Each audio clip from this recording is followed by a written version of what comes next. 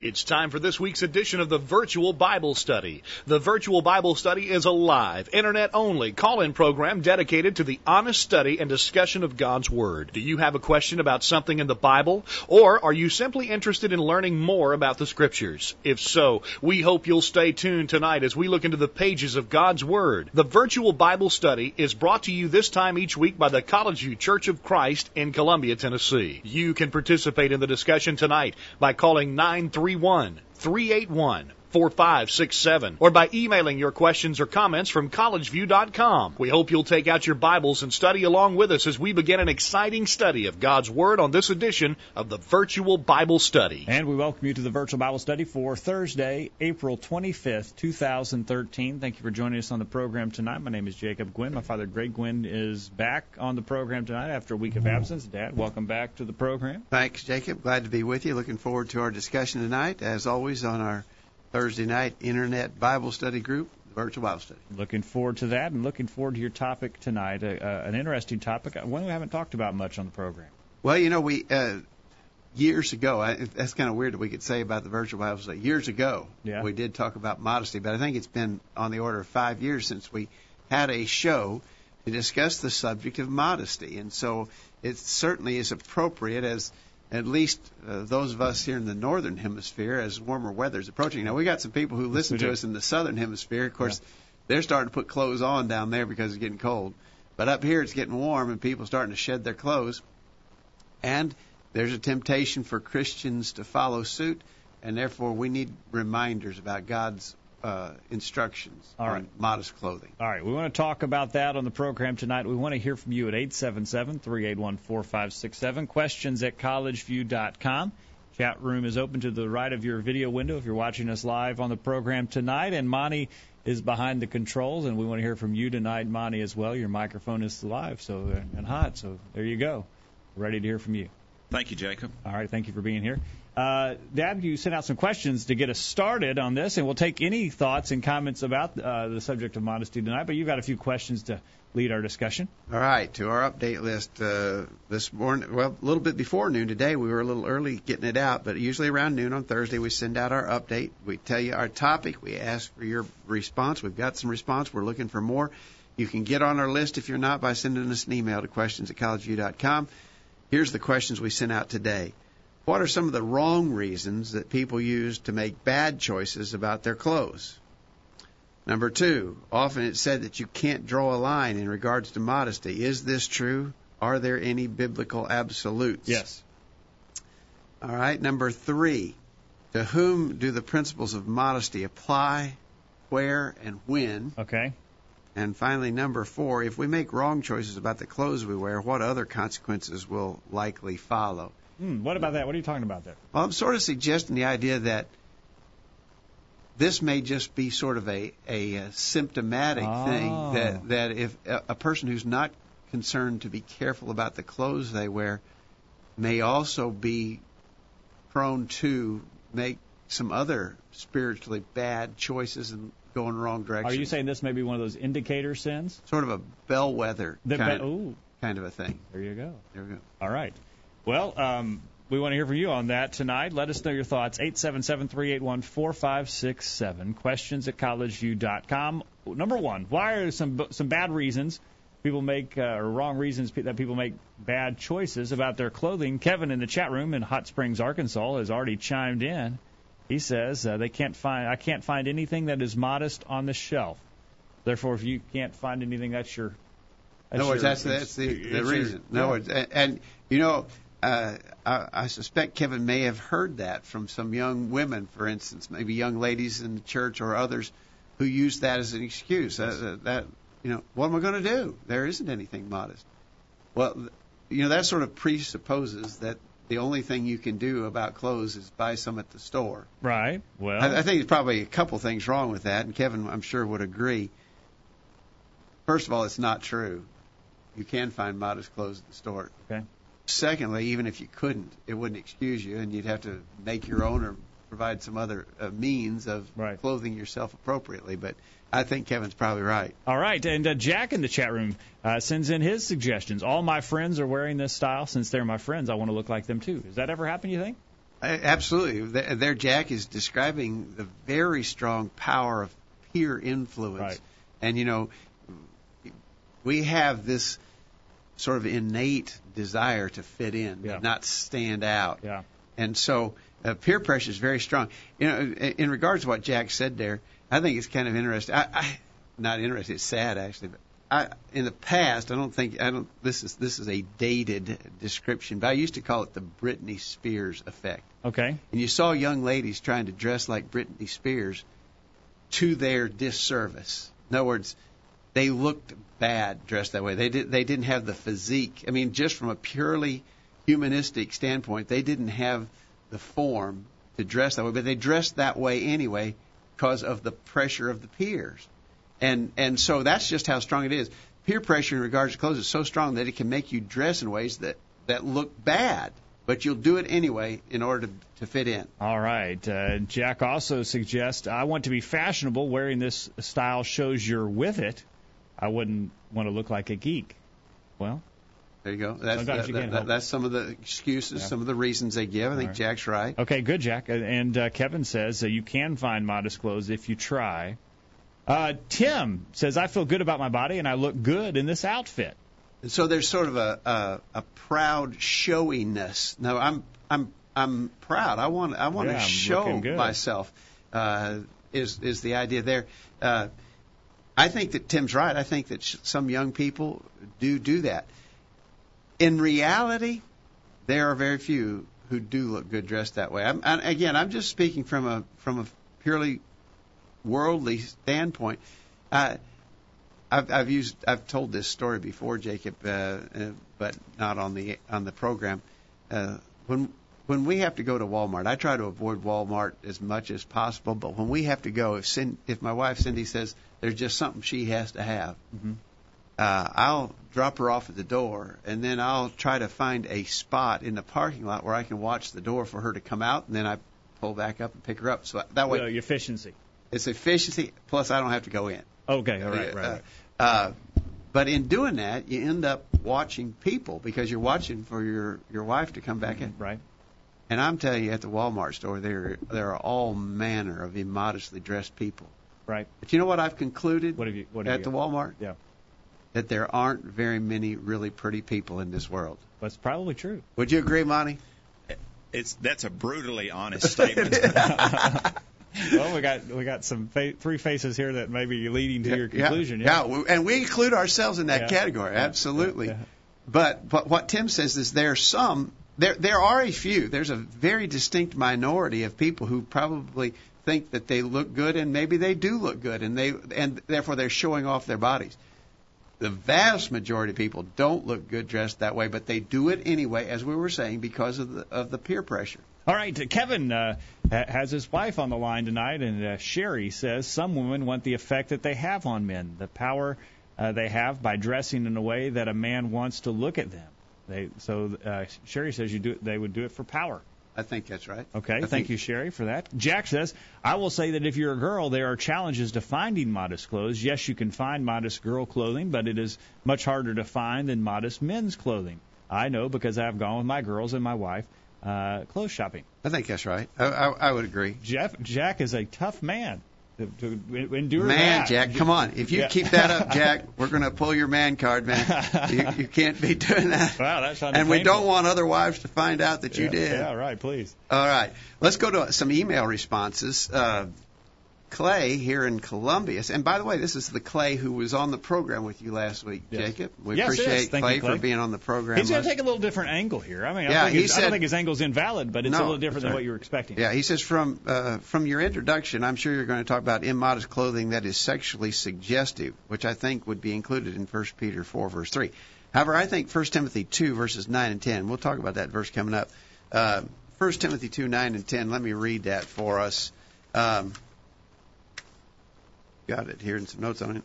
You got it? I'll pull it up here. Well, here it is. 1 Timothy 2:9. In like manner also the women adorn themselves in modest apparel with shamefacedness and sobriety, not with braided hair or gold or pearls or costly array. Yes. He says that passage suggests something different, namely clothing that flaunts one's wealth and draws attention to oneself instead of God. that's immodest. That will be the primary focus of my answers. There are more older sisters and brothers who dress immodestly based on 1 Timothy 2, 9 and 10 instead of 1 Peter 4, verse 3.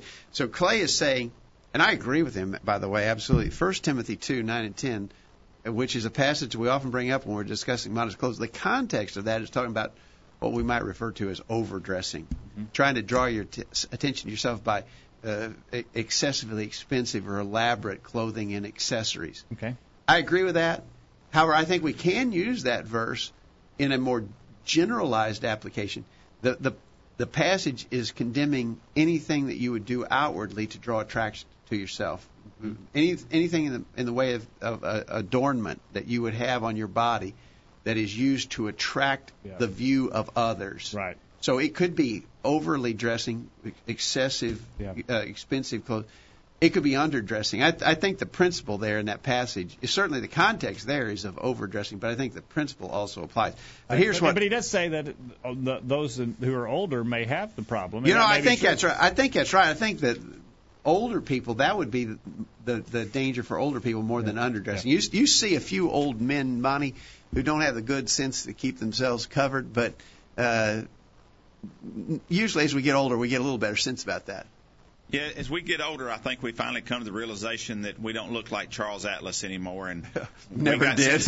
Never did, but if we ever did, we don't anymore. And so we got sense enough, maybe, or just through dumb luck or whatever, we managed to keep ourselves covered better than what quite often I think the females do. Okay. But here's what Clay goes on to say. Some wrong reasons people use to make bad choices about clothes. He says one of the wrong reasons that people use to make bad choices in selecting their clothing is that they think just because an article of clothing is not sexually suggestive that it is modest. I would submit that the point of modest apparel that Paul's making, 1 Timothy 2:9, is that women should wear clothing that does not flaunt their wealth or clothing that doesn't draw attention to themselves. Therefore, a dress might be modest sexually speaking, but totally immodest because of its price tag or because it draws attention to oneself through labels or colors and so forth. I think that's right. I agree with Clay's analysis of that context in 1 Timothy 2. I would go further, though, to say that the principle of that text is, if you were to generalize the principle is don't try to draw attention to yourself by the way you dress.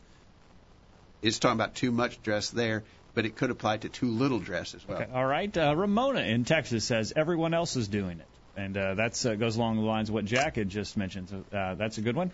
It's the latest fashion. Again, Jack had mentioned something like that. And then Sherry, Kevin's wife, had said about attracting the opposite sex. Ramona echoes that as well. Want to attract a member of the opposite sex, whether male or female.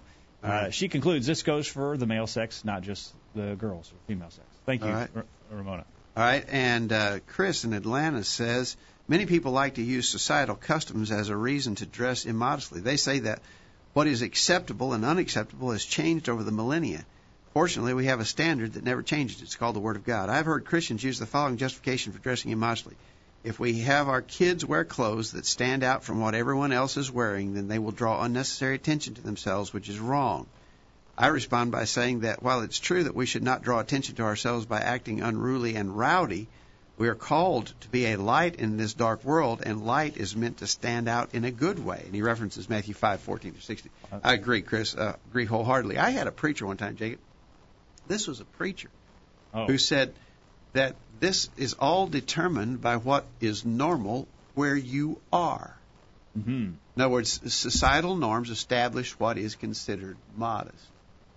And so I asked him, I said, well, if you were in the heart of Africa, and the women there went around bare-breasted, would that be okay? Is that acceptable? And he thought for a minute. He said, well, I guess it would be. Well, I was flabbergasted. Yeah.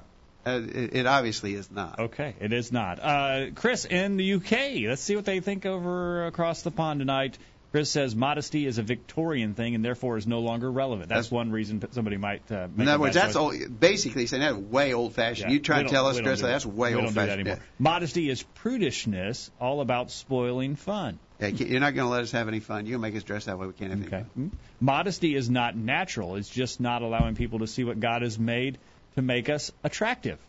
Well, There you go. In other words, he's saying the argument. In other words, he's making these false arguments. Right. We're asking him to. Yeah, you ask him. And he's saying some people say, well, God made me beautiful. I should show my beauty. Show it off. Well, what about those of us who are ugly? Well, we should cover it up, I guess. Well, modesty is solely for women and has nothing to do with men. And that's not true either. And that's an excuse. Well, we've heard people make that claim. And he added one little addendum to his emails, Jacob. He said, in Paul's letter to Timothy, he warns about braiding of hair and overly showy clothing. We need to guard against this, if I can say this, bling or excessive makeup or cosmetic enhancement. Yeah. To show that how I appear or the fact that I think my material worth is far more important than the character that Jesus is forming in me, the displays of the fruit of the Spirit, love, joy, peace, and so forth, or the good deeds that the Father has prepared for us to do. These shine more and are more beautiful than these temporal things. In other words, some people have the mistake of trying to emphasize their physical appearance more than their spiritual side. Okay. All right, I'm going to emphasize that we take a break. 877-381-4567, questions at collegeview.com. The chat room has been very busy tonight, and we're looking forward to more thoughts in the chat room as well. Don't go anywhere. The virtual Bible study will continue right after this. Now you can listen to a podcast of a recent sermon every week. Find out more at collegeview.com. There's more of the virtual Bible study right after these important messages. Hi, I'm Anthony Petrachko, a member of the College View Church of Christ. Thanks for listening to the virtual Bible study. We want to remind you that our website, www.collegeview.com or www.thevirtualbiblestudy.com, has lots of valuable study tools available for your use. First, you can find archives of all our past programs there. We've covered a wide variety of topics, including doctrinal issues, moral and ethical questions, and many things related to living daily as a Christian. And while we don't have a search engine option on our website, remember that you can hit Control F and type in a keyword. You'll then see that keyword highlighted on the page. For instance, if you hit Control F and typed in the word worship, you'd find these past programs that we've conducted. Does it matter how we worship? What about contemporary worship and hand clapping? Our worship pleasing to God or pleasing to man? And instrumental music in worship. That's just an example, but you get the idea as to how the web page can be used to help in your study of various subjects. Also remember that we have copies of our church bulletin on the website, and these bulletins include articles on hundreds of topics. You'll also find some recorded sermons, some Bible tracts, as well as information about the College View Church. So be sure to check out the valuable resources on our website. Again, the address is collegeview.com or thevirtualbiblestudy.com. And thanks again for listening to the Virtual Bible Study. Be sure to tell others. Here's some quotes worth pondering. Where morality is present, laws are unnecessary. Without morality, laws are unenforceable. The best antidote to worry is work. The best cure for weariness is the challenge of helping someone who is even more tired than you are. One of the great ironies of this life is he or she who serves almost always benefits more than he or she who is served. You are what you do, not what you say you'll do. People of excellence go the extra mile to do what's right. Never decide to do nothing just because you can only do a little. Do what you can. You would be surprised what many little acts have done in the big picture. Man, I wish I'd said that. And whatsoever ye do in word or deed, do all in the name of the Lord Jesus, giving thanks to God and the Father by Him. Colossians 3:17. Now, back to the program. We're back on the program tonight. We're talking about modesty and looking forward to hearing from you at 877-381-4567. During the break, Tim in the chat room said, okay, but it can go to the other extreme. If you're in Pakistan, would it be okay for a woman to show her head? Modesty is cultural and varies by the demographic. I would agree with that. There is a cultural aspect. There you go. Go ahead, explain that. I think you're exactly right. Well, that's true. If dressed the way it has a cultural aspect in the way of sexual suggestiveness, as well as what draws attention to yourself. We could be fully covered and dressed like this 100 years ago would have been very immodest. Yeah, if you were able to time warp us into the time of Christ and we were dressed like it, we believe we're modestly dressed today. Right. We're covered. And you're not trying to draw attention to yourself. You fit in. But if you could take a person and put these clothes on him in the time of Christ, it would have been immodest because it would have violated the cultural norms of dress. So there is, as you say, Jacob, I think, and we're not denying this, there is a cultural component to what is acceptable. Right. For instance, if a man came in tonight wearing a skirt, we'd run him out of here. What's the matter with you? Yeah. But if you were in Scotland, it would be acceptable. Okay. A modest skirt would be acceptable. It would be modest because it's societally or culturally normal there. Right. So we agree that there's a cultural component to what is considered proper. Monty's arm's about to fall off. He's been waving it so much. Go ahead, Monty. I think what the one aspect of this is we tend to use the word modesty when we really should be using the word indecently dressed or decently dressed. Modesty has to do with being dressed appropriately or in such a way as that we don't draw unnecessary attention to ourselves. We can be modestly dressed. I had this discussion with a woman several years ago, and she was talking about it, and I said, you could wear your pajamas and house coat and be covered from your neck plumb down to your ankles. But if you wore that out in public, you would be immodest because you'd be drawing unnecessary attention to yourself. And I think that's what we were just talking about. She would be decently covered. She wouldn't be exposing her nakedness because she's covered from her chin to her ankles, but she would be immodest because of the unnecessary attention. So I think we tend to use the word modest as sort of a catch-all for everything when really we're talking about modestly.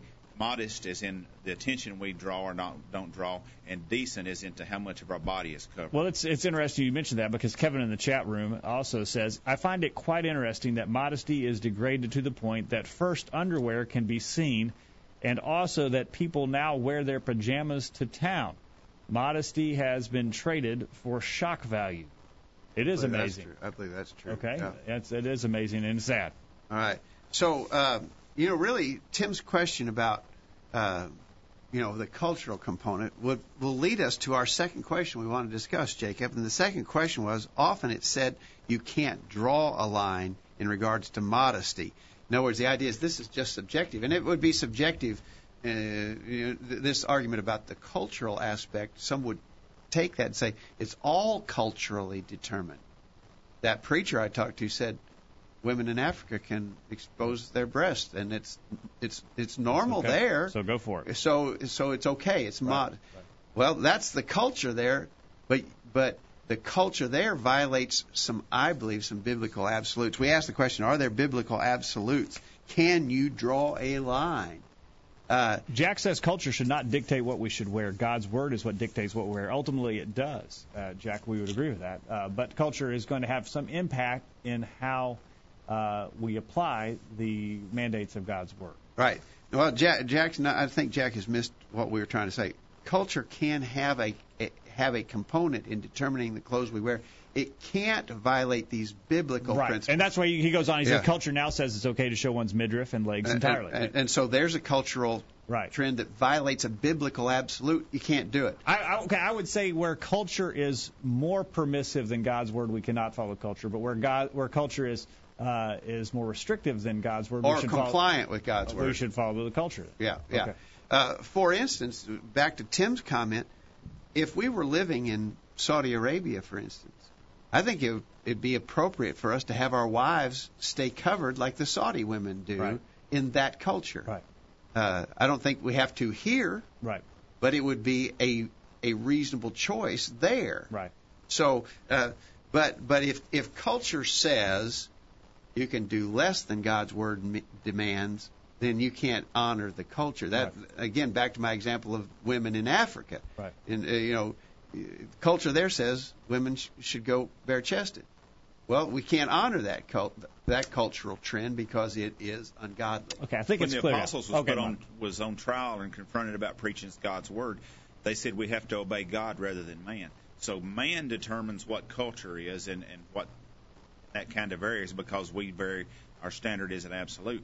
But God determines what's absolutely right and proper. So we've always got to be right and proper. And if we can do that while we fit in culturally, then that's fine. But if not, we still have to be right and proper with God. Yeah. You couldn't have imagined Jesus or any one of his apostles wearing pants. They didn't wear pants. Right. And people would have been shocked to see a man walking around in pants. Right. But pants are a cultural norm, but we argue that they are also meet the biblical mandate of what must be covered. All right, let's go on to this drawing. Go ahead. I just want to say this question about can you draw a line, I think this is a real key thing. Because I hear a number of folks, even a number of Christians say, oh, no, you can't draw any lines about clothing.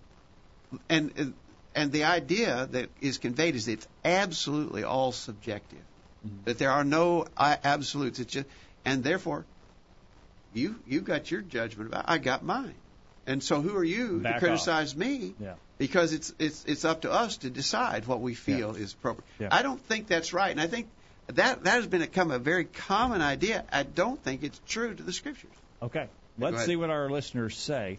Clay says that's true. You can't draw a line per se. The biblical, and he's going to take the angle on the drawing attention to yourself. So maybe a little bit different angle than you wanted. The biblical absolutes are clothing can't be sexually suggestive, nor can it be costly or ostentatious. How those absolutes are applied will vary from place to place and era to era. What constitutes costly apparel? Thankfully, the Bible doesn't draw that line. What is costly in Columbia, Tennessee, may be extremely what is not costly in Columbia may be extremely costly in some other foreign place. Thus, what is modest in the assembly at College View might be immodest somewhere else, simply based on its cost. Or what was immodest at the congregation where Clay preaches 100 years ago would be perfectly acceptable today, that is, women wearing pants. I know of a congregation that a few years ago sent sexually modest women's clothing to some poor saints in Africa. The African women rejected the gift and threw the clothes away because it didn't fit their idea of modesty. Why? Because the skirts didn't come all the way down to the ankle. Now, whose standard was right and which was wrong? I'm grateful that the Scriptures don't draw a line on what is immodest, but rather give us principles and guidelines to follow, because, frankly, I don't want to dress like they did in the first century. I respectfully disagree with Clay's comment that the Bible doesn't draw the line. Okay. I believe that the reason why those African women rejected the gift was because it didn't meet their cultural norms. Okay. I don't think and I'm assuming that the women of that congregation here who sent the clothes were sending clothes that did meet the biblical norm. The biblical norm does not require clothes that go all the way to the ankle. Okay. You can't. Now that's been common at various times and places all through history. Here in this place, it would have been common years ago. It apparently still is common in some places in Africa, but that's a cultural or societally established norm. The Bible line isn't at the ankle. All right, we'll talk about that. Yeah. All right. Ramona says we should dress so that we look like Christians in our appearance, but many Christians try to dress as closely as they can to the world and get away with it, such as many young girls go into church services in shorts and in mini skirts. Romans 12, verse 2, she says, as we renew our minds by putting on God's word in our lives, we will not be conformed to the world's way of thinking, but will be transformed into our thinking, into the way that God thinks. Thank you, Ramona, for that. Chris in Atlanta says, in regards to the statement, you can't draw a line, he said that's not true. The Bible may not give a specific list of which clothing is acceptable and which is not, but it does give us several principles we are to apply to modest behavior and dress.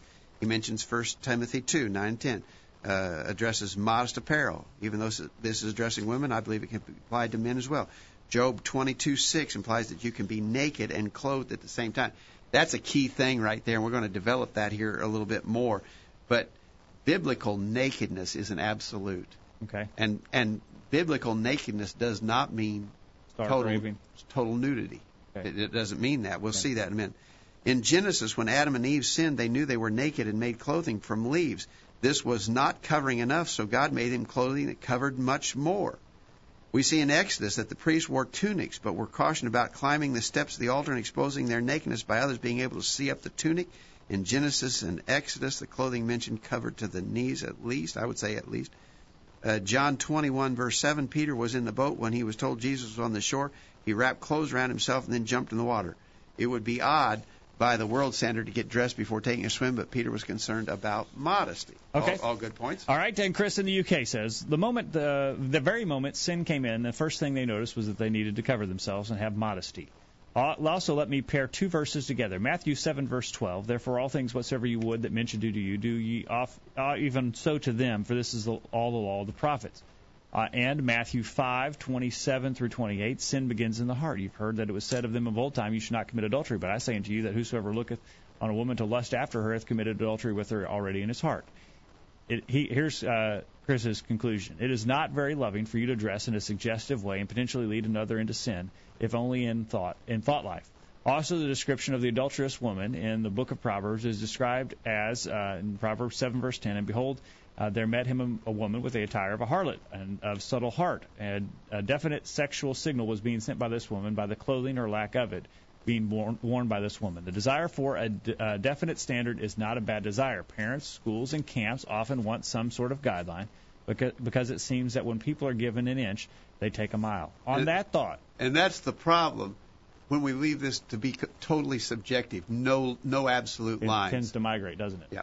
Let's take a break, and Tim in the chat room asked for you to give the verses. When we get back, let's give the verses. You say there is a definite line. Let's look at the scriptures and see if we can develop where that line is. Okay. And we'll look forward to taking our thoughts. If you think, Tim says those letters answered the verses. It answered some of them, Tim. We have many more. And if you have verses you'd like to suggest in the chat room tonight, we welcome those. You think we can draw a line?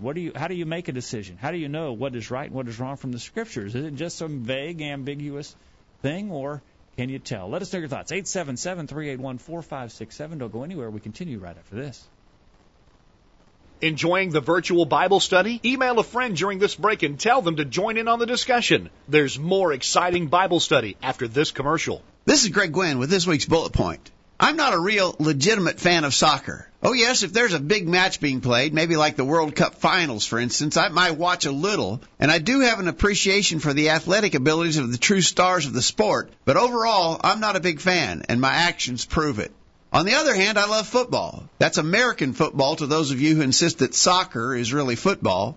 I keep up with the scores, statistics, and standings. I watch games as often as possible. I've even been known to sit out in the rain, freezing temperatures, and even a snowstorm in order to attend a game in person. I'm a fan, and my actions prove it. The same sort of analysis can be made about one's real devotion to the Lord. In fact, you could say that it's fairly easy to detect if a person is truly converted to Christ or not. Indications of such can be seen in many ways. For instance, attendance. Does an individual attend all the assemblies and Bible studies unless seriously hindered by illness or some other reason? If so, we would count this as a sign of commitment. But if their attendance is very spotty and many things keep them from the assemblies, we'd be suspicious that something is lacking in the area of true conviction and devotion. Or what about service? Does he or she look for opportunities to serve? Or is he or she looking to be constantly on the receiving end of help, visits, kindnesses, and so forth? And what about the so-called chip-on-the-shoulder outlook? Is this person one that is easily offended, even by the most trivial of matters? Are they ready to quit the church over some minor problem? If so, this would surely demonstrate a lack of true devotion to the Lord. This list can be expanded considerably, but we hope you get the idea. Others can easily see how serious you are about doing the will of God. And, of course, He knows perfectly whether you are truly converted or not. That's this week's bullet point. Think about it. We've got a few questions for you. Pardon me? Well, just a few questions about the virtual Bible study. First of all, do you think people can be expected to listen to the virtual Bible study every Thursday night? I think it's perfectly reasonable. Well, what would you say to someone who slipped up and forgot to listen to the virtual Bible study? Just don't do it again. What's the general reaction that you're hearing about the virtual Bible study? Everybody loves you, and so do I. And we'd like to ask, can you expect to hear informative subjects discussed each and every week on the virtual Bible study? There's no question in my mind. Well, there you have it. People are listening to the virtual Bible study. Make your plans to be here every Thursday night and tell others. For he hath said, I will never leave thee, nor forsake thee, so that we may boldly say, the Lord is my helper, and I will not fear what man shall do unto me. Hebrews 13, verses 5 and 6. The virtual Bible study continues. We're back on the program tonight. We remind you this program is brought to you by the College View Church of Christ in Columbia, Tennessee. Find out more about us by visiting our website, thevirtualbiblestudy.com. We'll remind you can podcast a recent sermon there that's been presented at the College View Church of Christ. Again, find out more at thevirtualbiblestudy.com. If you're in the Columbia, Tennessee area, we welcome you to come and visit with us at any time. Find out about our meeting place and directions and our times of worship at our website. Looking forward to hearing from you. Well, we're talking about modesty on the program tonight, and we're wanting to look at how you draw the line. All right, so Tim asked us to give some verses that draw these lines, and some of them have already been suggested. Let's go back to the beginning, to Genesis, when the man and woman were tempted and sinned. Before the sin, in Genesis 2, verse 25, it says they were both naked, the man and his wife, and were not ashamed. But, of course, then Satan tempted them, And they ate of the forbidden fruit. Genesis 3 verse 7 says, and the eyes of them both were opened, and they knew they were naked, and they sewed fig leaves together and made themselves aprons. Now you can study that word in the Hebrew. The word for apron there is just a very slight covering of the midsection of the body, basically covering the private parts. Is all that word apron. Probably something that we would relate that to be something like a loincloth, maybe. A very minimal covering of just the private areas. Mm-hmm. So then, in Genesis 3, beginning verse 8, they heard the voice of the Lord God walking in the garden in the cool of the day, and Adam and his wife hid themselves from the presence of the Lord God. And the Lord God called to Adam and said unto him, where art thou? And he said, I heard thy voice in the garden, and I was afraid, because I was naked, and I hid myself. Well, he had his apron on, okay. But he said he still felt naked. Uh-huh. And apparently God agreed, because after explaining the curse that would come upon them because of the sin, in verse 24, chapter 3, verse 24, unto Adam and also, am I reading that right? Is that? Yeah, it's 21, 3:21. Unto Adam also, unto his wife, did the Lord God make coats of skins and clothe them. So apparently God agreed. They weren't clothed yet. Although they had something on, they were still naked. They still needed more of their body covered. And the word coats there, you can do a word study on the word coats. And it suggests a tunic-like garment covering from the neck to the knees at least, or typically below, at least to the knees, but often all the way to the ankle. But so there we see God establishing what it requires to be clothed. Okay. To have your nakedness covered. You're starting to draw some lines here. Yeah, there's a line there. Okay, so the midsection isn't cutting it. In other words, if you just had a loincloth on, you're still naked. God says you're still naked. Oh, but you've got too much on by some people's standards. Well, but I mean, think about a bathing suit. Think about a man in a skimpy bathing suit. Okay. He's naked. All right. In other words, if you can't draw any lines, then you can't say that guy wearing his Speedo swimsuit is immodest or wrong. Right. He's comfortable with that. He thinks it's okay. And if you can't draw any lines, how can you tell him that he's got to wear more? And he's in a pool where everybody else is wearing that stuff. Everybody else is dressed like that. He's not sticking out. But there's no standards. But Adam felt naked when he had that much clothes on, and God agreed that he was naked and made him. And we see what God made to clothe them. It says God made them coats and clothed them. And he covered from the neck, covering the torso of the body, and the leg, the thigh, to the knee at least or below. Now I'm going to tell you, there's a line right there. There's a line. Now that's you haven't. Wait a minute. That's Old Testament. That's Old Testament. Yeah, what are you we don't live by the Old Testament. So what are you going to do, Monty? That's Old Testament. Well, the New Testament teaches us that there's things that we need to be learning from the Old Testament. It says that it was put there for our learning. And I believe as we look at that, we can see and determine that what God's attitude is as to how much of our body needs to be clothed in order to cover our nakedness. And I don't see anything throughout the whole Bible that would suggest to me that his attitude about that has changed. And we use the Old Testament to get God's definition of certain terms. Exactly. What we're doing here is just using this Old Testament text as a defining point. Okay. Then another real good text, and Chris mentioned this in his email, Exodus 29, verse 40 beginning.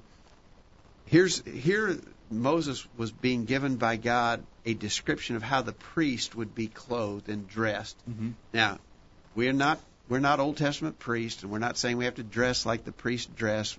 But again, we're looking for some, by way of definition here, some line. Okay.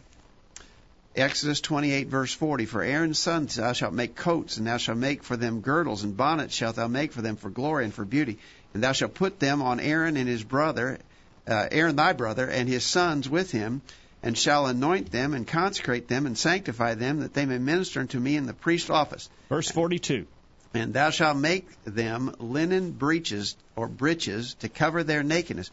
From the loins even unto the thighs they shall reach. And they shall be upon Aaron and upon his sons when they come into the tabernacle of the congregation, or when they come near to the altar to minister in the holy place, that they bear not iniquity and die. It shall be a statute forever unto him and his seed after him. Mm-hmm. All right. Mm-hmm. So here, now obviously, this is describing the lower half of the body. Okay. But it says that we already got the upper half of the body covered with the tunic coat. thing. Yeah, the tunic. Okay. But here, specifically addressing the lower part of the body, if you expose the thigh of the leg, you're exposing nakedness. Verse 42 of Exodus 28. You shall make them linen breeches to cover their nakedness. Now, these breeches were to cover their nakedness. So whatever they covered would cover that nakedness. In regards to that part of the body, yeah, at least. that part of the body. So it is from the loins even to the thighs they shall reach. So these were covering the thigh. Yeah. And so there's a line. Yeah. God doesn't want us to expose our thigh. Yeah. I mean, that's a line. Sounds like it to me. Here's another verse that confirms that. Isaiah 47, beginning verse 1. Here the prophet Isaiah is pronouncing God's judgment against Babylon. Okay. And telling some of the consequences of their evil and how God would treat them. Come down. This is Isaiah 47, verse 1. Come down and sit in the dust, O virgin daughter of Babylon. Sit on the ground. There is no throne, O daughter of the Chaldeans. For thou shalt no more be called tender and delicate.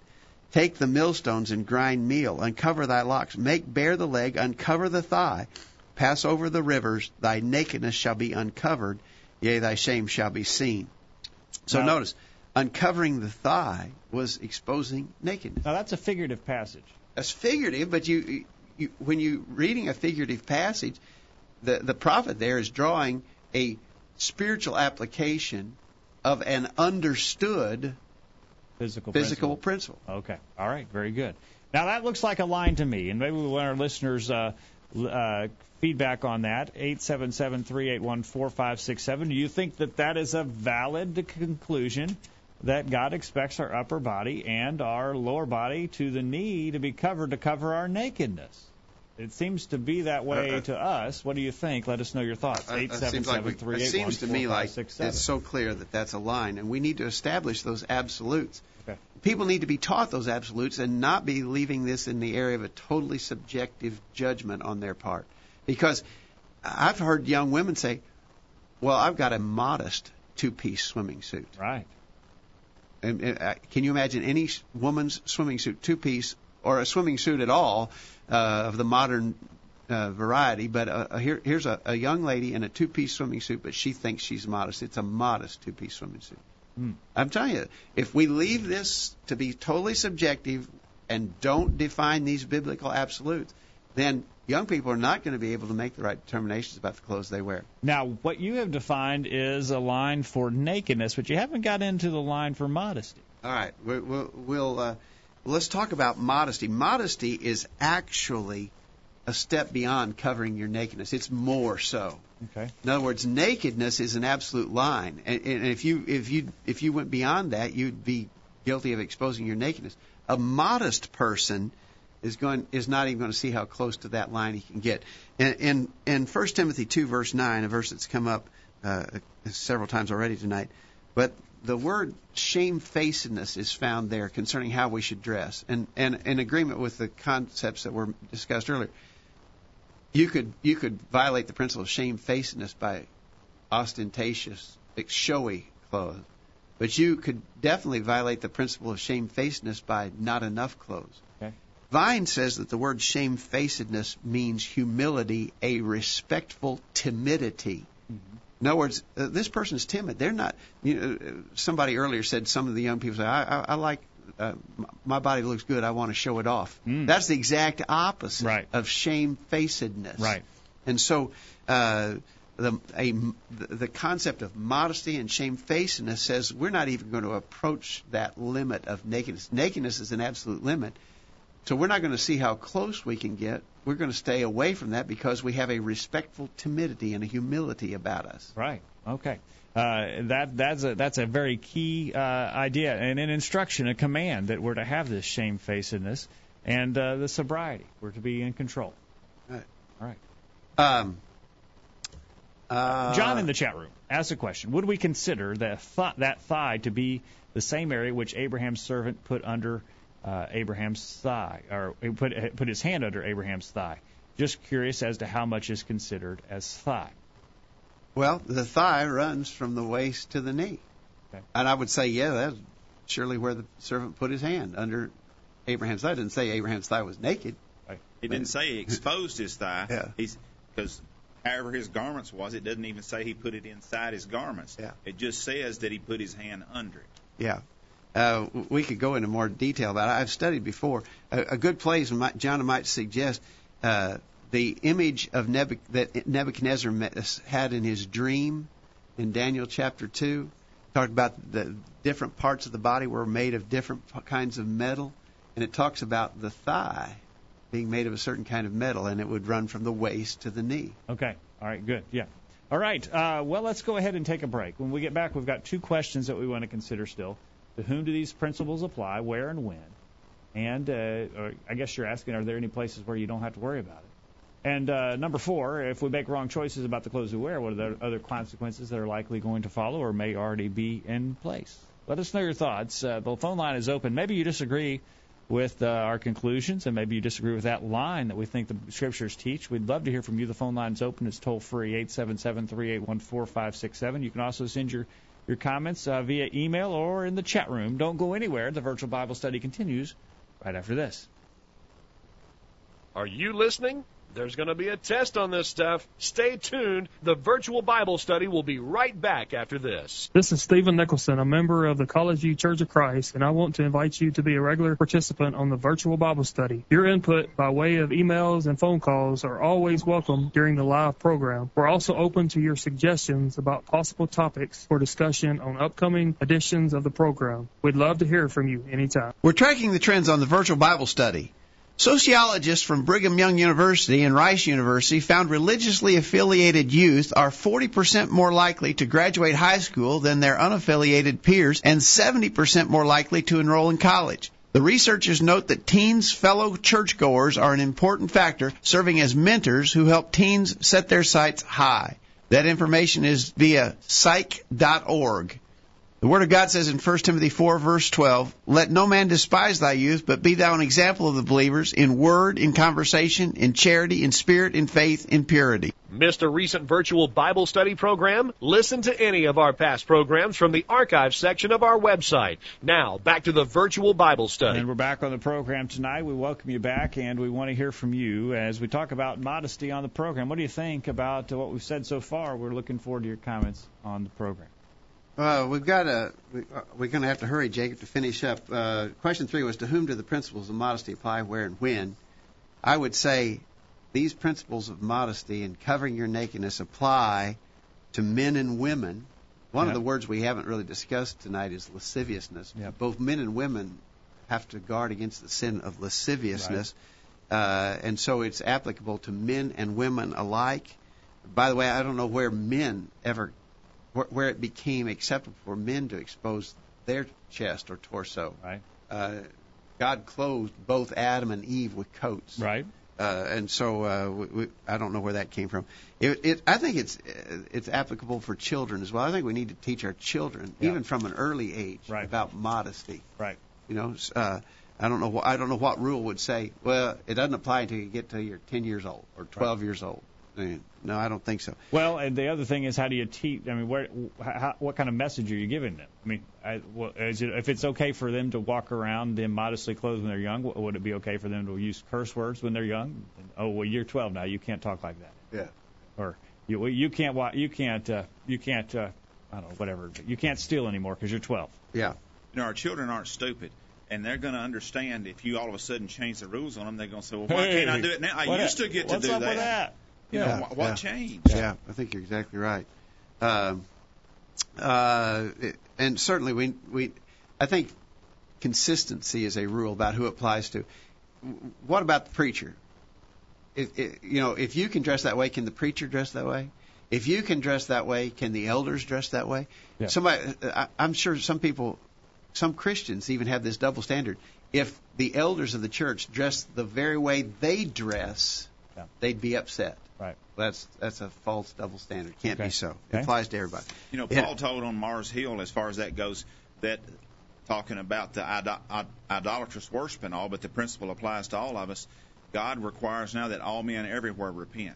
So if the way we were dressing was wrong, all men everywhere are held to that same standard, and we're required to repent and change our way and conform to God's will. Okay. All right. So we got the rules of modesty apply to everybody. where? Everywhere. I hear some people say, well, on the beach in Florida, it's different. Everybody's doing it. It's not different on the beach in Florida. Okay. Well, by what biblical principle would you say it'd be different if you're at the beach in Florida? Right. It's not. Okay. It's also, I've made this point a lot through the years, but it doesn't seem to register for some people. If I'm wearing shorts, for instance, and they come to my knee, well, that's all we can demand, right? We said there's a line at the knee. There's something wrong with trying to see how close to that line I can get, but let's say I've got that line covered. Okay, you got it. Okay. But then I sit down, right, and my shorts ride halfway up my thigh. Right. Now, while I'm sitting, I'm exposing my thigh. Right. That's both not modest and it's exposing nakedness. Right. So, in other words, it's got to apply all the time wherever I am and in whatever activity I'm involved in. Playing in sports is not justification for immodest clothes.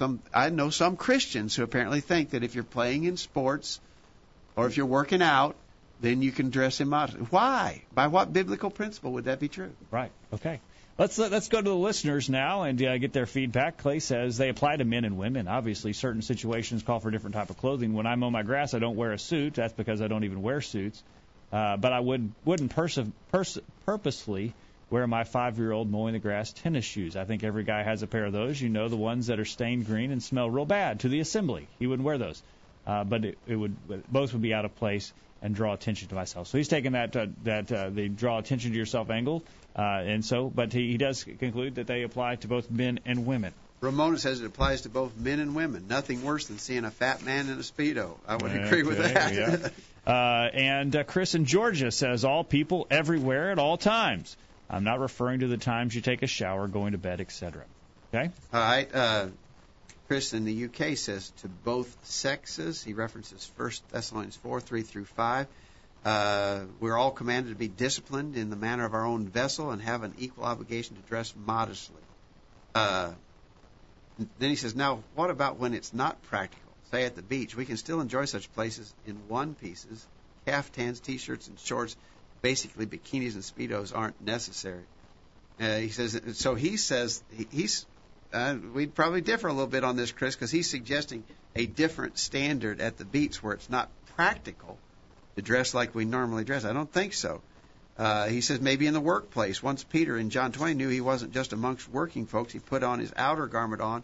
So a rule of thumb could be men should keep their shirt on in mixed company. You can't be expected to be treated by men as a gentleman if you don't act like a lady yourself, and vice versa. Basically, we are wanting to live by His standards, or the ones of the world around us. Modesty is rooted to someone's shame and embarrassment. Our hearts must be tender enough to realize we live in a sinful world and do not want to cause anyone to stumble. True, but if the standard is what I'm embarrassed by, some people are not embarrassed by anything, so that's not the perfect rule either. All right, the chat room's going nuts here. We may get some time here at the end, but let's go ahead and get your fourth question out of the way. Fourth and final question. Yeah. If we make wrong choices about the clothes we wear, what are the consequences that will follow? Clay says a focus on the flesh instead of God. It's interesting to note in Genesis 3, clothing came hand in hand with sin. The more emphasis we place on our clothing, the more emphasis we place on our sinful flesh. Rather, if our emphasis is on God, then we will seek to clothe ourselves, not expensive clothing, but in good works. Thank you, Clay, for that and for participating on the program tonight. Ramona, again, you're asking if you make wrong choices about the clothes you wear, what other consequences will follow? In other words, are you opening the door for certain other sins, or is this an indicator that there may be other problems in your life? Ramona says you can have negative perceptions with people who observe you. They may see you as being loose, and you may get lewd comments. That's right. A good point there. People can tell you're different by the way you dress. I think that's right. There's a large Pentecostal community in Columbia, and you know the Pentecostals when you see them. They dress in a certain way. Yeah. People know how you dress, and they can tell. I would wonder about the Pentecostals to some extent as whether they are trying to draw attention to themselves with the way they dress. They may be. But in our area, we have a number of Mennonites, right, or some people more familiar with the Amish. Right. And I could actually argue, I think, that they are dressing immodestly, and to the extent that they are trying to define themselves or draw attention to themselves by the manner of clothes that they wear. Obviously it covers more than adequately, but if we're trying to make a religious statement by the clothes we wear, like the priest who wears his collar turned around backwards, I think I'm not sure that that's what the Lord wants us to do that way either. That's true, but the point is, people can tell what kind of person you are by the way you dress. Yeah. I mean, if you're dressing the way you should, they can be able to tell. Yeah, and just like someone mentioned earlier in Proverbs 7, the adulterous woman had the attire of a harlot. Right. If you dress that way, people know what you're about too. Right. Okay. There was an area I used to work in Nashville, and prostitutes frequented that street. And when you went at lunchtime, went down the road to the Wendy's restaurant or wherever you was going to go to eat, you seen those women walking up the street, and there was no doubt, because of the way they was dressed and paraded themselves, that that's what they were. And so when the Bible talked there about dressing in the attire of a harlot, that's the picture I have in my mind. That's these women that were dressed in such a way as to purposely indicate what their profession was and what they were advertising for. Okay. All right. Ramona goes on. It can make other Christians and non-Christians who socialize with you uncomfortable. It can impair your relationship with those who complain about your outfits. There can be negative religious perceptions. Is this how you want others to see you as a Christian? Thank you, Ramona. All right. Chris in Atlanta says people can get, in other words, if we make bad choices about clothes, he says people will get the wrong idea. I see people wear revealing clothes and wonder what they're trying to advertise or what message they want to send. Wearing immodest clothing can cause others to stumble by lusting. It also tells the world that as a Christian we are not that different from the world, which is a wrong message to send, Romans 12, verse 2. As stated in the first question, we are to be light in this world and a good example. I think that's a good point about as we know that Christians try and get close to the world, try and get inch up towards that line. And Monty, we're supposed to be doing the opposite of that, and we need to make sure that we're taking a stand and we're being different than the world around us. We're not being conformed to the world, and that they can see that we're different. If I seen a rattlesnake over here in the corner of the floor and I knew he could strike exactly 3 feet, I wouldn't get up to 3 feet 1 inch of him and try to see how close I could get without getting bit. I would want to keep an abundant distance between me and him. I'm leaving the room. Well, he's in the doorway. You can't get out. Oh, well, I'm staying. Do Where do we want another door at? Yeah. But the point is, if it's something that dangerous, we're not going to see how close we can get without getting hurt from it. Well, exposing ourselves, our nakedness or dressing immodestly is something that dangerous. It's just as dangerous, or really more so, than the rattlesnake, because the worst the rattlesnake can do is kill us. But our dressing improperly can cost us our place in heaven. And do we want to open the door for other people, non-Christians, to wonder, are they what they need to be? Or do we want to open the door for Christians who see us to say, are they dressing the way they should? Or do we want to get far enough away from that line so no one questions that we're trying to live like God wants us to and we're trying to dress the way He wants us to dress? Well, if we're that close in our dress, they're going to say, well, he's not really that much different than me. I don't need to change. Right. And they'll carry that idea into every aspect of our life that we're trying to teach them about. All right. And, you talk about other what other consequences will follow. I'll say, as Ramona mentioned, that if we don't make a distinction in the way that we dress, we may lead others to believe that we're like them in other areas as well. We may be tempted. They may encourage us to sin with them in other ways because we've not drawn the line in our dress where they know that we're different just by looking at us. Oh, I'm not going to ask him to go out to the bar with me tonight because I know that the way he dresses, he's not that kind of guy. Real quick, let's we didn't get Chris in the UK. Chris in the UK. He said, if we make bad choices, what other consequences? People may feel free to view you as an object, not a person. They may see an invitation to come on, which can't be accepted, and so pass on resentment to others of your gender. It will be, if it is in a church setting, cause people to be deterred from worshiping God by thinking about your attire. Okay. All that's good. Let me give you my list. I had written a list of things that bad choices lead to. Make bad choices about modesty. What it's going to lead to is more and more immodesty. In other words, once you cross that line, then you become more and more risque with your clothing.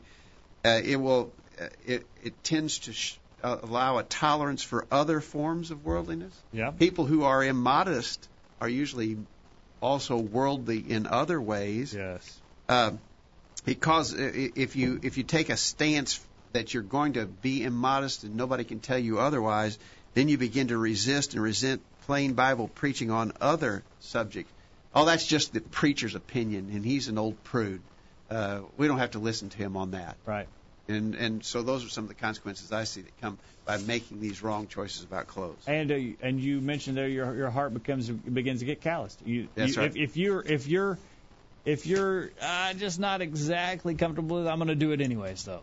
You're starting to chip away at that conscience, and you will pay the price eventually. Exactly right. All right. Well, we've had a good discussion tonight, and we've missed a ton of stuff. And the chat room has been real busy, but I'm sure that they made some good points to one another there. All right. We appreciate that. We appreciate your participation. Jack, by the way, way back up, Jack had a list of things that he saw as immodest. Okay. Low pants, midriff showing, bare shoulders, cleavage, low necklines, thin tops, tight form-fitted tops, tight pants, skirt slits that are too high. I'd agree with all those. All right. Monty, any further comments before we close? Well, the idea is that we don't need to try to see how close we can get to the line, but keep our distance and make sure that we're adequately and appropriately covered at all times. All right. What's our focus, and what are we striving to be? Trying to be pleasing to God, or are we trying to be accepted by the world? And I think if we answer that question, it'll help us as we determine what we need to be wearing. I think you're right. Thank you for your time tonight, Dad. Thanks, Jake. Thank you for joining us, and we hope that you benefited from our study and discussion of God's Word. We hope you'll make plans to be back here this time next week for another edition of the Virtual Bible Study. In the meantime, we encourage you to put God first in your life, study His inspired Word, the Bible, and live by it every day. You'll never regret it.